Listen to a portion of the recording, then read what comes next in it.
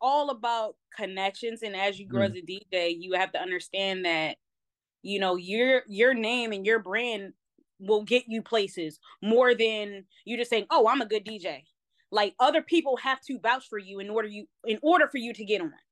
I mean, you can vouch for yourself, but even right now as a DJ, and even back then, people got to say, yo, I fuck with Shay. Get her on or let her open, and you'll see. Like, so even now I deal with that now, because a lot of my DJ homies, they have to tell other people like, yo, Shay's nice. Like, go to her page, whatever, blah, blah, blah, blah. Check out her blends. She'll send you a mix, and they fuck with you. So you're networking pretty much to get on, you know? So. No, that's so true. Now take me down memory lane. First gig. How was that experience? First gig. Oh, wow. This was awful.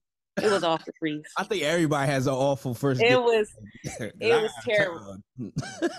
My first gig, it was one of my mom's old classmates' daughter's birthday. I know that was kind of like a tongue twister. So I think it was probably maybe 2015 or 2016. And I only charged them, I think it was $130 for 4 hours. Okay. Whew, that's bad for me. I did 8 hours, $150. I wasn't thinking. For my frat brother too, he played me. Like, I wasn't even thinking, gassing me up and everything. You know, we been there. We all been there. Nah, but $130, 4 hours, it was terrible. Like, well, first of all, she was turning 30. You know, most of the people in there were older people. It was kind of a mixed crowd too. So I was trying to cater to the crowd and play newer music, you know, play the wobble, because that was everybody's thing. You play the wobble and shit like that. Like, it was awful. It was awful. And it was kind of one of those things where what people still do today. Well, I'm going to get a cheaper DJ. I was a cheaper DJ at the time. So yeah, it was a 0 out of 10. First gig, 0 out of 10. Hey, we all got to start somewhere. And I always say, like, yo, you start off, the way you start off is not going to be the way you end off. So nope, nope, never. But this $150 for 8 hours. I'm in a business fraternity called Alpha Kappa Psi. Yo, I pledged back in 2008. Yo, my older frat brother, like alumni, like really had me, yo, you can come do this big party for me. It's going to be mad people. You're going to be able to give out all these cards. Man, ain't nobody even take none of my cards. I was there for 8 hours. I think I had like back spasms, everything, just standing up. First gig.